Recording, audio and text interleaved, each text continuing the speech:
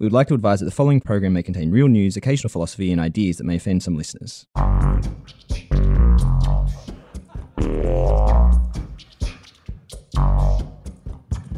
So it's been 2 weeks since our NFT episode, and a lot's happened in NFT world. Yes, we've auctioned off more art, tweets, virtual houses, lots of things. For sometimes record-breaking prices. So the NFT that Beeple sold at Christie's went for $69 million US, which does set a new record not only for NFT, but it kind of rivals prices for like Picasso's and Monet's. And it also makes Beeple one of the most valuable artists alive. I've got nothing to say to that. Jack Dorsey is also auctioning his first ever tweet. That's still up for auction for another couple of days. If people want to get in on the action, Jack Dorsey is accepting bids until the 21st of March, which is a couple of days away. I'm thinking about auctioning off one of my tweets. I haven't decided which one. You could make a lot of money. His is up for $2.5 million at the moment. That's where bids are, so there's still time. Well, if you divide that by the number of followers and put that in relation, I could still be in for a couple $1,000, so why not? If you do want to list your tweet, though, you'll have to go to something like Valuables by Cent, which is the company that's got Jack Dorsey's tweet up, which is a marketplace for tweets, which did not exist 3 months ago. And we will mention that Jack Dorsey is intending to give all proceeds to charity. But this space is changing very, very rapidly. And speaking of spaces, there was the other NFT, the house NFT that sold for $500,000. Not a real house. You can't really live in it. It is a virtual house.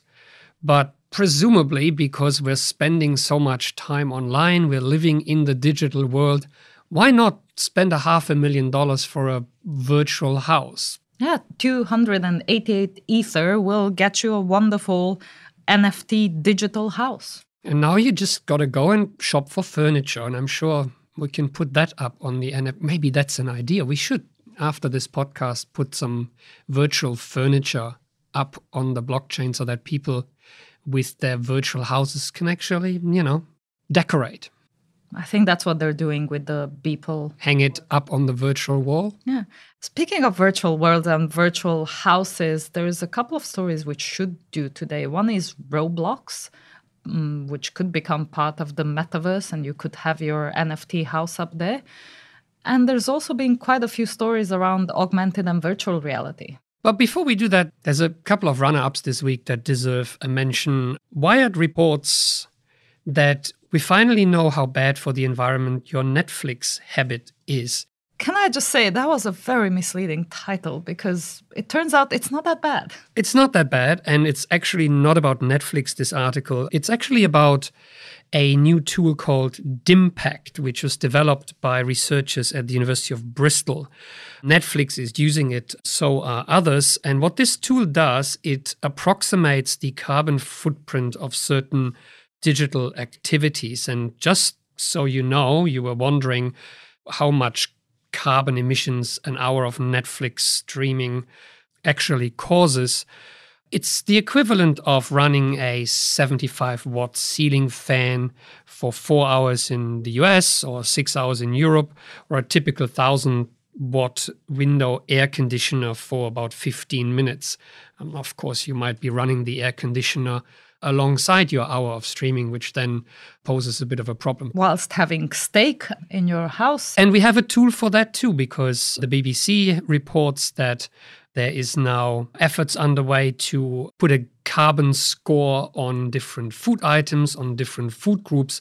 And so the really interesting observation here is that more and more activities, more and more consumer goods are now being carbonized, so to speak, are being carbon calculated, carbon accounted for. Well, here's hoping, although we know that people don't stop using plastic bags and plastic straws unless you really ban them. And speaking of doing the right thing, just following up on our Uber story, which has been a significant change in how we treat gig workers. Uber will pay minimum wage, holiday pay and pensions for its drivers in the UK. There are 70,000 UK Uber drivers, and after last month they lost the case in the Supreme Court, Uber has said that their drivers will now be guaranteed a minimum wage, holiday pay and pension, and that this will be a significant improvement in the standard of work for gig workers. But the point again here is that it took a 5-year court battle for things to improve. But this sets a good precedent for gig workers in other industries and in other jurisdictions. So we'll keep an eye on that. There's more changes to the world of work. Spain has announced to trial a 4-day work week. Workers would only spend 32 hours at work with no change in pay, and that's supposed to be a pilot program. And this is quite interesting because we've talked about the 4-day work week during COVID as well. We've had an episode on Corona Business Insights where the Singaporean parliament was tabling the notion that people would be better off with a 4-day work week rather than the traditional Monday to Friday, which we have here.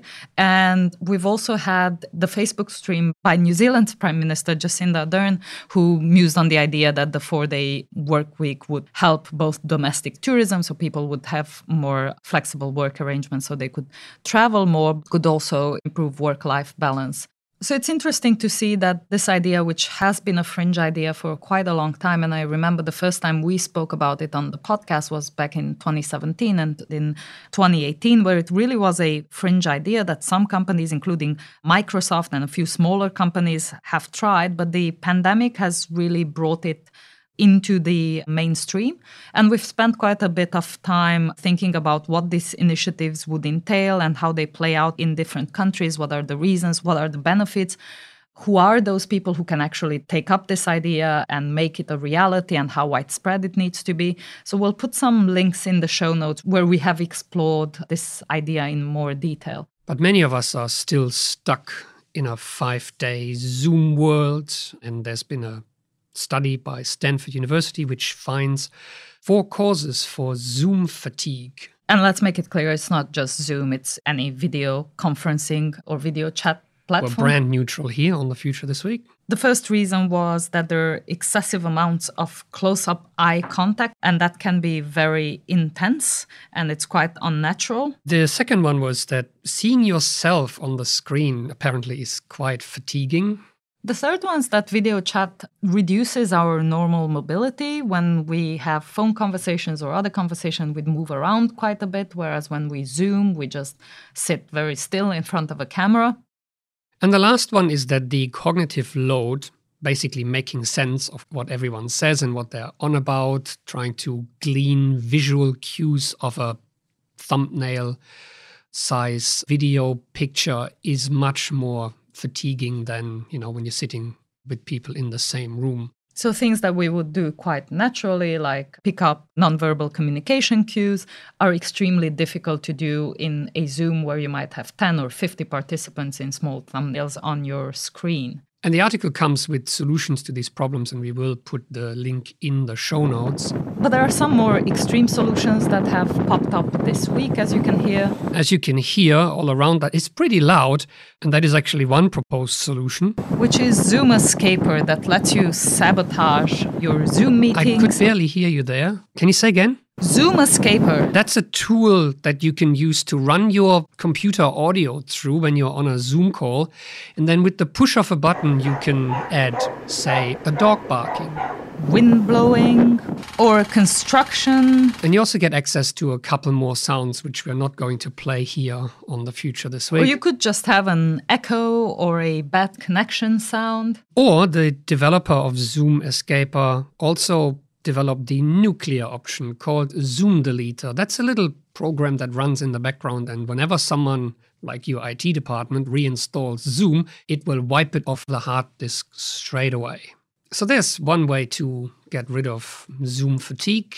You could play Roblox instead, or join your colleagues in a VR meeting. And there are the 2 stories that we're gonna try to discuss now. So let's do this.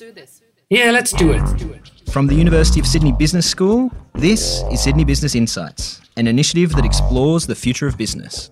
And you're listening to The Future This Week, where Sandra Peter and Kai Riemer sit down every week to rethink and unlearn trends in technology and business. They discuss the news of the week, question the obvious, and explore the weird and the wonderful.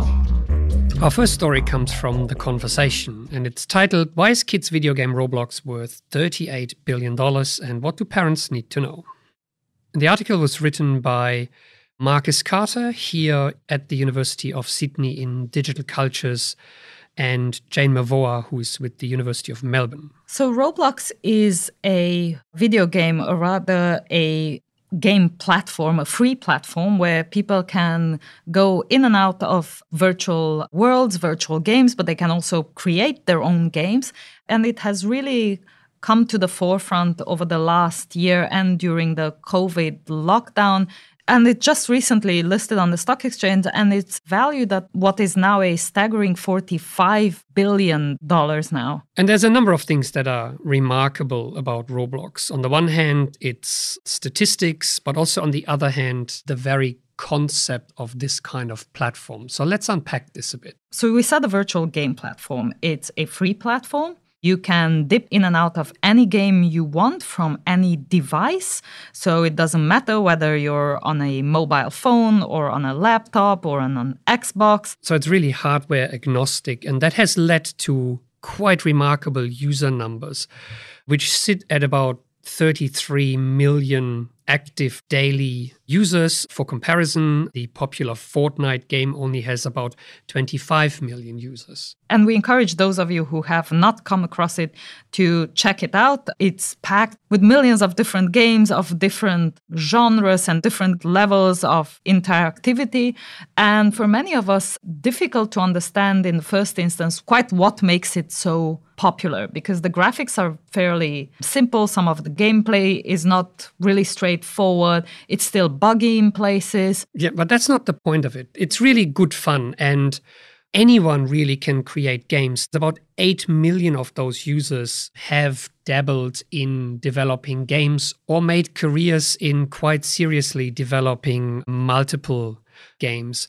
It's also worth mentioning the user statistics. So 54% of all users are under the age of 13, which is the cutoff date, which is displayed inside the game. You're either below or above 13. And those gamers spend an enormous amount of time, up to 2.6 hours on average per day. Partly, of course, because much of the world is still in lockdown, but that compares to user stats for the various social media platforms, including TikTok, which all come in at well below an hour per day. And let's again stress that Roblox has been released a very long time ago, so it's been around since 2006. But it really has been during COVID that Roblox became really, really popular, much like Zoom, and user numbers really shot up during the various lockdowns around the world. And for Roblox, that meant 50 million more active users and 5 million active creators that joined the community. And it really is the most popular game in the US, according to Wired magazine, for kids 5 to 12. And I mean, Kai, you've played it with your daughter. And it's topped the spending charts in the UK, and that's ahead of Fortnite, ahead of every other game. And I have to put on the record that she is 13. She will not tolerate me putting her in the 5 to 12 bracket. And it is a really simple game. You basically sign up to it in a web browser, your profile, everything lives in a web browser. There's a list of games in a web browser. And then you just click on it and a little window opens and you go straight to the respective game. And they come in all different types of flavors. There's escape rooms, there's hide and seek, there's game show type things, virtual worlds to explore. But the important thing is that you play alongside other people. So it has a very strong co-player or social aspect to it. Or you could indeed play it on an app, or you could play it on a console, you could play it on an Xbox, which in part was responsible for daily active users jumping by 85% last year for Roblox. But why are we talking about it on The Future This Week? Because it's a really interesting, different kind of platform concept. We've talked a lot about digital platforms, the Facebooks, Amazons, Googles, Apples of the world that all organize two-sided marketplaces in a way where you have suppliers of certain services and then customers at the other end. Roblox has that as well, but it has amalgamated a unique blend of different aspects of those platforms. So on the one hand, it's got the gameplay experience that platforms like Fortnite would have, but it's also got the creator aspect that a platform like TikTok or like YouTube or like Instagram would have. But more importantly, I think we're talking about it because it is the biggest social network for people under the age of 13. Whenever we tend to think about social networks, we naturally gravitate to Facebook or to WeChat or to TikTok, but increasingly young people spend their time on Roblox, and by time we mean a lot of time. 2.5 hours a day is a lot of time, not only playing the games, but socializing, which means that the platform can enable other types of experiences, not just the gameplay. So for instance, Roblox has increasingly been used to host parties, and most famously in November, Lil Nas X of Old Town Road fame performed a virtual concert which was attended 33 million times. Yeah, I'm gonna take my horse to the Old Town Road. I'm gonna ride till I can't no. Old Town Road, yes. The social aspect of Roblox is really important. So as you play the game, you can befriend other users. You can also, of course, have your friend network of, your social group and meet on Roblox and play together, join the same games. And that really enables Roblox to become a platform for all kinds of shared events. So it's often not the playing the game, but the social aspect, the being in an event, in a shared space together. And that signals that this is a generation that might think differently about where are the spaces in which they consume entertainment or how they consume entertainment, not only how they play, but maybe also how they learn or how they work together. And the learning aspect is really important because Roblox is a really good platform to learn your way into coding. As we said, about 8 million people have dabbled in creating their own games, and Roblox has the developer environment, Roblox Studio, where you can, in a very visual way, learn the basics of how you basically code a game, how you create a space, and imbue it with the kind of logic that enables people to then play in that space. And it's also a significant way to earn money in Roblox. The developer community was set to make about $250 million in 2020. That was up from about $100 million back in 2019. So a significant way to earn money. And more than 1,250 developers have made at least $10,000 in the game, with a small number of people making millions of dollars. And this is not the established game companies, but rather individuals who create these games. So Roblox has created a lively in-game economy. Players can purchase what's called Robux, which is the currency that exists in the game. You can either purchase certain items in the game directly, such as items to personalize your avatar, which basically serves a social signaling effect like you do on Instagram, where you want to portray yourself in a certain light. You can also have a subscription of Robux where parents could set up a payment plan where the child receives a set number of Robux every month. And this is how the developers in Roblox make their money, where players in the various games use the Robux to make purchases in the game. Developers receive a share of those proceeds. And what is really significant about Roblox is that the CEO has announced when the company went public that this share that is paid out to developers might actually grow over time. So unlike other platforms such as Amazon, which are known for squeezing their suppliers, Roblox is really interested in keeping the developer community alive and looking after the creators on the platform. So their allegiance is really with those developers. They're a creator platform because the platform's success depends on a steady stream of games that come in and then go viral. So let's look at what are the implications of a phenomenon like Roblox for the future, because it does go beyond a new form of gaming and a new form of entertainment. So as a platform, Roblox success is set to depend on a vital creator community. There's lots and lots of little games that are created all the time, which provides the spaces for people to have their social experiences. But there's also now more and more professional developers, people who have grown inside the space, have incorporated, now run studios and create more and more professionalized games inside the platform. And let's remember, we also said that this is one of the most important social spaces where young people hang out. So this idea of creating things, making things, and monetizing them will probably give rise to a very different generation. And let's remember that there's been a rise of such platforms, things like Substack, where you create and then you monetize things within the platform, or platforms like Patreon, where people have been able to create content and then monetize that content in a very democratized way. So easy access, easy ways to join the platform, and easy ways to start making things. You will have a generation of people who have grown up making the things that they're interested in and getting paid for it. So there might be significant implications in how these people will come to think about where they consume and how they consume education, or even how they consume and where they access entertainment, or how they work in the future. So the idea of user-generated content, not just as a way to participate online, but also to make your first steps into a digital kind of entrepreneurship. For the platform, it remains to be seen whether it can retain this grassroots feel to it with lots and lots of small games, or whether it will go the way other platforms have seen, such as Instagram, which started out as a platform for fairly mundane photos and is now dominated by professional influencers.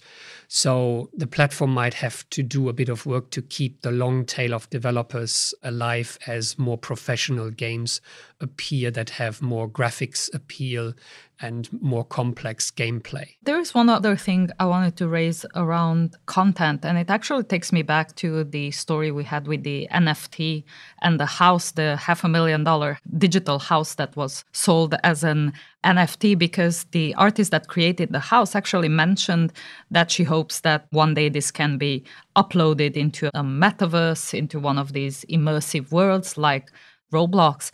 And that points to a very interesting shift in what platforms make these days and what type of content gets created on these platforms. Because for a very long time, we've had Instagram, we've had Facebook, we've had YouTube, where we've consistently seen the same types of content being created and being uploaded. So people playing with images, with videos, or with written content. But now with games and experiences and things like NFT, the types of digital worlds that we're creating look very different to what we imported from the pre-digital world. The degrees of freedom for creation are much, much higher. And of course, the idea of the metaverse is that at some point we're going to create these virtual worlds that overlay the real or the physical world, which incidentally brings us to our next topic. So before we wrap it up today, we thought we'd have a quick look at AR, VR. Or maybe it should be titled, We're Doing This Again, AR, VR. AR and VR has made headline news in the past couple of weeks. Apparently, it is yet again time for AR and VR to finally become mainstream. So our last story is from The Information, and it centers around the fact that nearly 10,000 people at Facebook are working on developing augmented and virtual reality projects. That is nearly 1/5 of Facebook's total global workforce that is devoted to augmented reality and virtual reality. And this wasn't really the only story around augmented and virtual reality. So in the past week alone, we've seen a number of stories around augmented and virtual reality. So The Verge carried a different aspect of that Mark Zuckerberg interview where he says that realistic avatars, so digital human representations of users, are their next big bet in virtual reality. So the idea being that you would create a realistic looking real-time virtual representation of yourself, and you can then join a virtual space with other users and interact with them in fairly naturalistic ways. So the Oculus hardware is being updated with eye tracking and mouth tracking hardware, which would then basically allow to drive your avatar with natural face expressions. Microsoft also debuted its AR/VR meetings platform called Microsoft Mesh, which is one of their new products that tries to use the AR HoloLens platform and their VR mixed reality platform as a shared platform for enabling meetings. And it allows people to interact with 3D content in what is a shared space with a number of people sharing the same experience.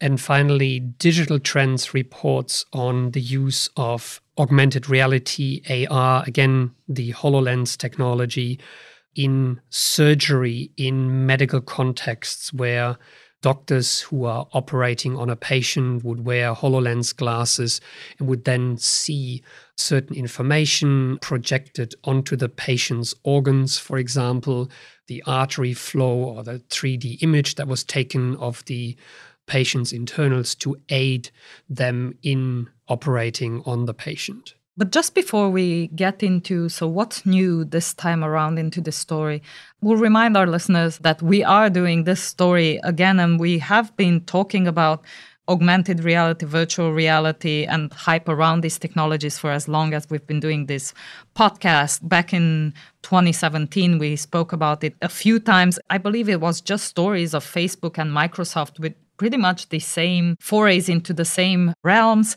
We did it in 2018. We did it in 2019. VR was on the hype cycle for Gartner back in 2013. So this has been around for a long time. Back in 2017, the headlines were that everyone is getting into augmented and virtual reality, and it's a technology whose time has come. So today we're in a very similar place with these stories where these technologies have made significant forays into very specific domains, but there's still a very long way to go. So what's new? So first of all, it is quite remarkable that the 3 stories are all collaborative use cases. So we've moved away from VR for just gaming or for just exploring a virtual world to different kinds of use cases that all involve the interaction between people. We also see the digital human space, which was popularized by deepfakes and the technology of neural rendering now coming into this space, and the idea of creating photorealistic avatars, all of which points to creating new collaborative experiences that create work environments that could be used for meetings or for any kind of collaborative work. Indeed, many of the ways we've seen AR or VR being discussed or being showcased over the years has been in single-use applications. So we've seen applications that either try to augment the experience for single users, such as trying on clothes or trying on hairstyles, or it's been around fitness. We've seen game consoles exploring fitness and VR. We've seen various types of goggles or glasses that try to introduce the idea of augmented reality, or even games that made use of individuals being immersed in full 3D environments. But the trend really seems to be going to collaborative uses of VR and AR. And it is interesting to see that across the 3 stories we mentioned, there are actually 3 different ways in which this technology is being used. So Facebook talks a lot about virtual reality spaces and photorealistic avatars where you would come together as a group of communicators or collaborators in a dedicated, fully VR space. And so people could be located in different parts of the world, but you come together in this one space.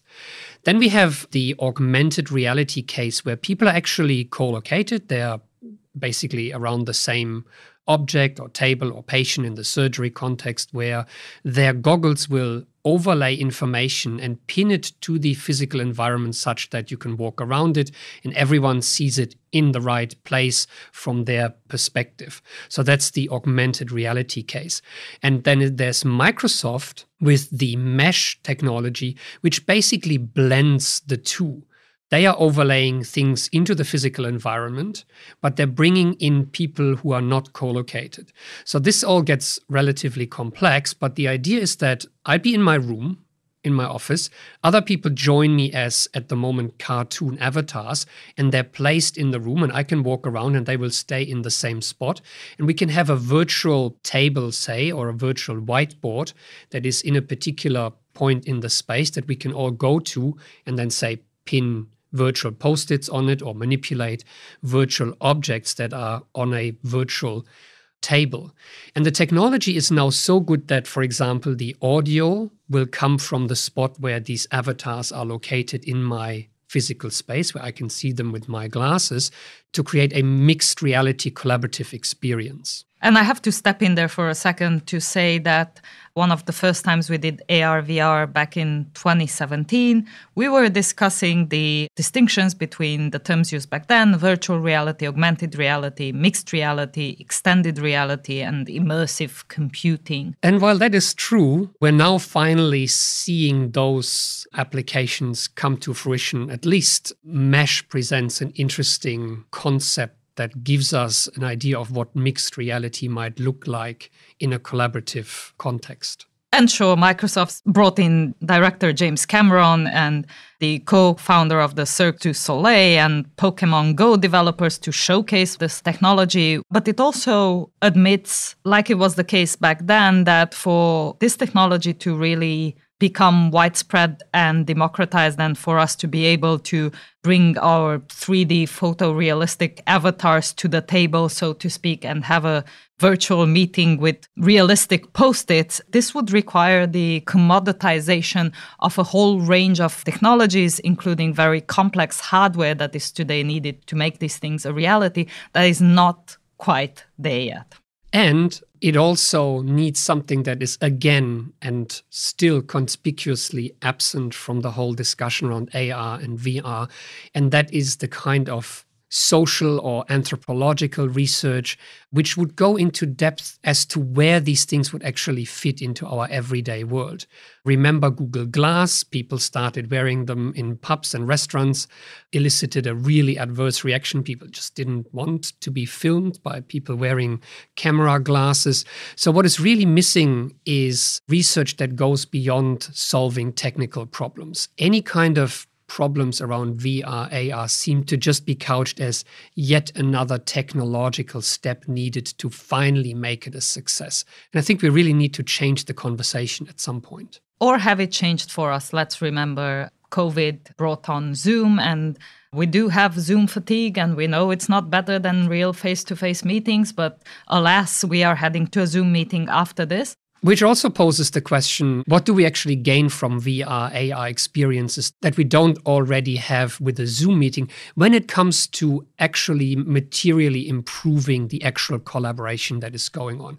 A lot of research will have to be done that goes beyond just the technical development of these solutions. So much like we've left it in previous years, all these companies are predicting very big advances in the very near future, including Facebook planning to release smart glasses sometime later this year, and also very much work still to be done, including the fact that people like us with glasses don't fare really well with this technology. And so I'll be installing Zoom Escaper now and head into my next Zoom meeting. But that's all we have time for today. I see you've already installed the filter.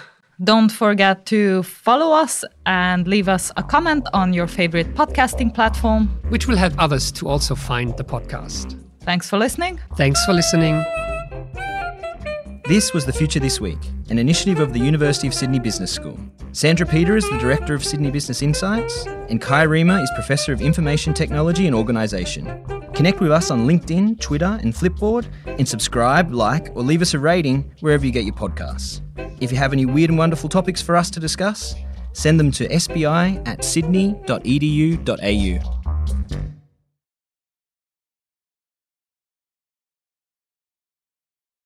We'll remind our listener that it is the... Listeners.